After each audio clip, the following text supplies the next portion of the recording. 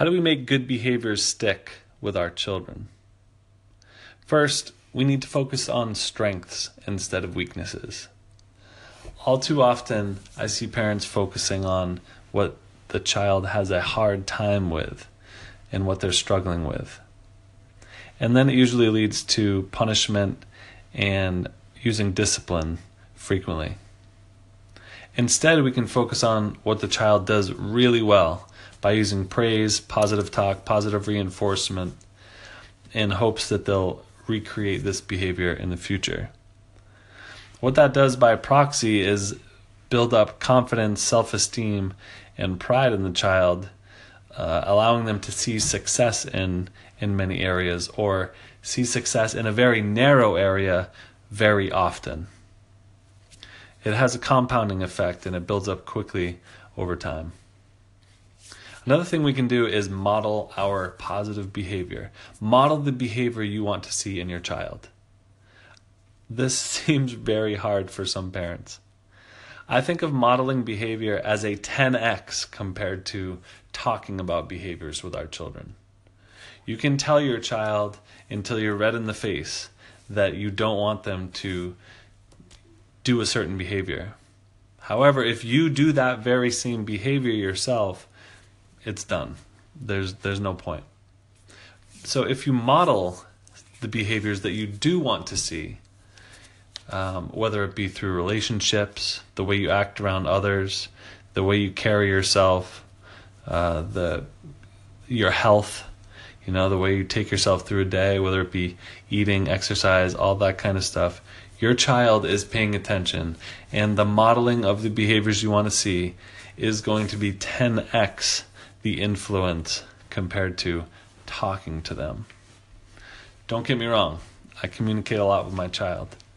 And the last way that I want to speak about how we can positively influence and make these behaviors stick is by sandwiching teachable moments.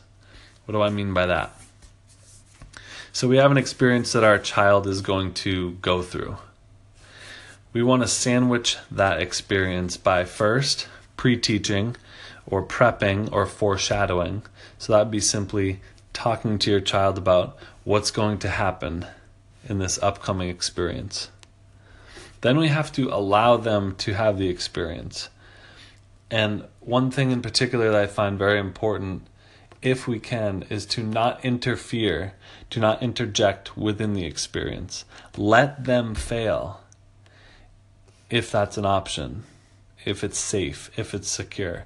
Let them fail. Then, after the experience, again, we're sandwiching it, so at the end, we want to reflect on the experience. So have a nice calm conversation about what happened, what went well, what didn't go well. So we're sandwiching the actual experience with talking about it first, talking about it afterward.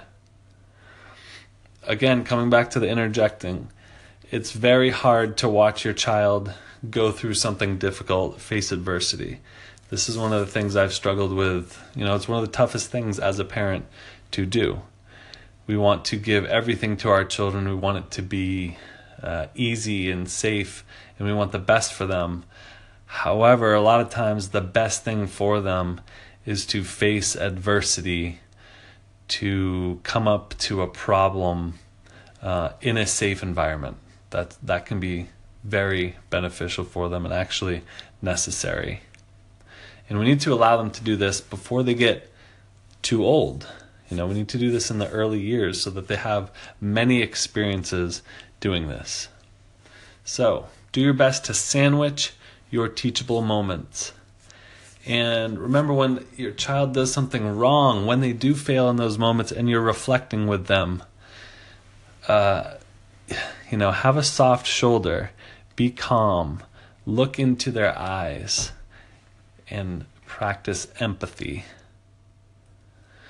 My name is Jimmy Thorpe, and this is the Breathe Upon Waking podcast.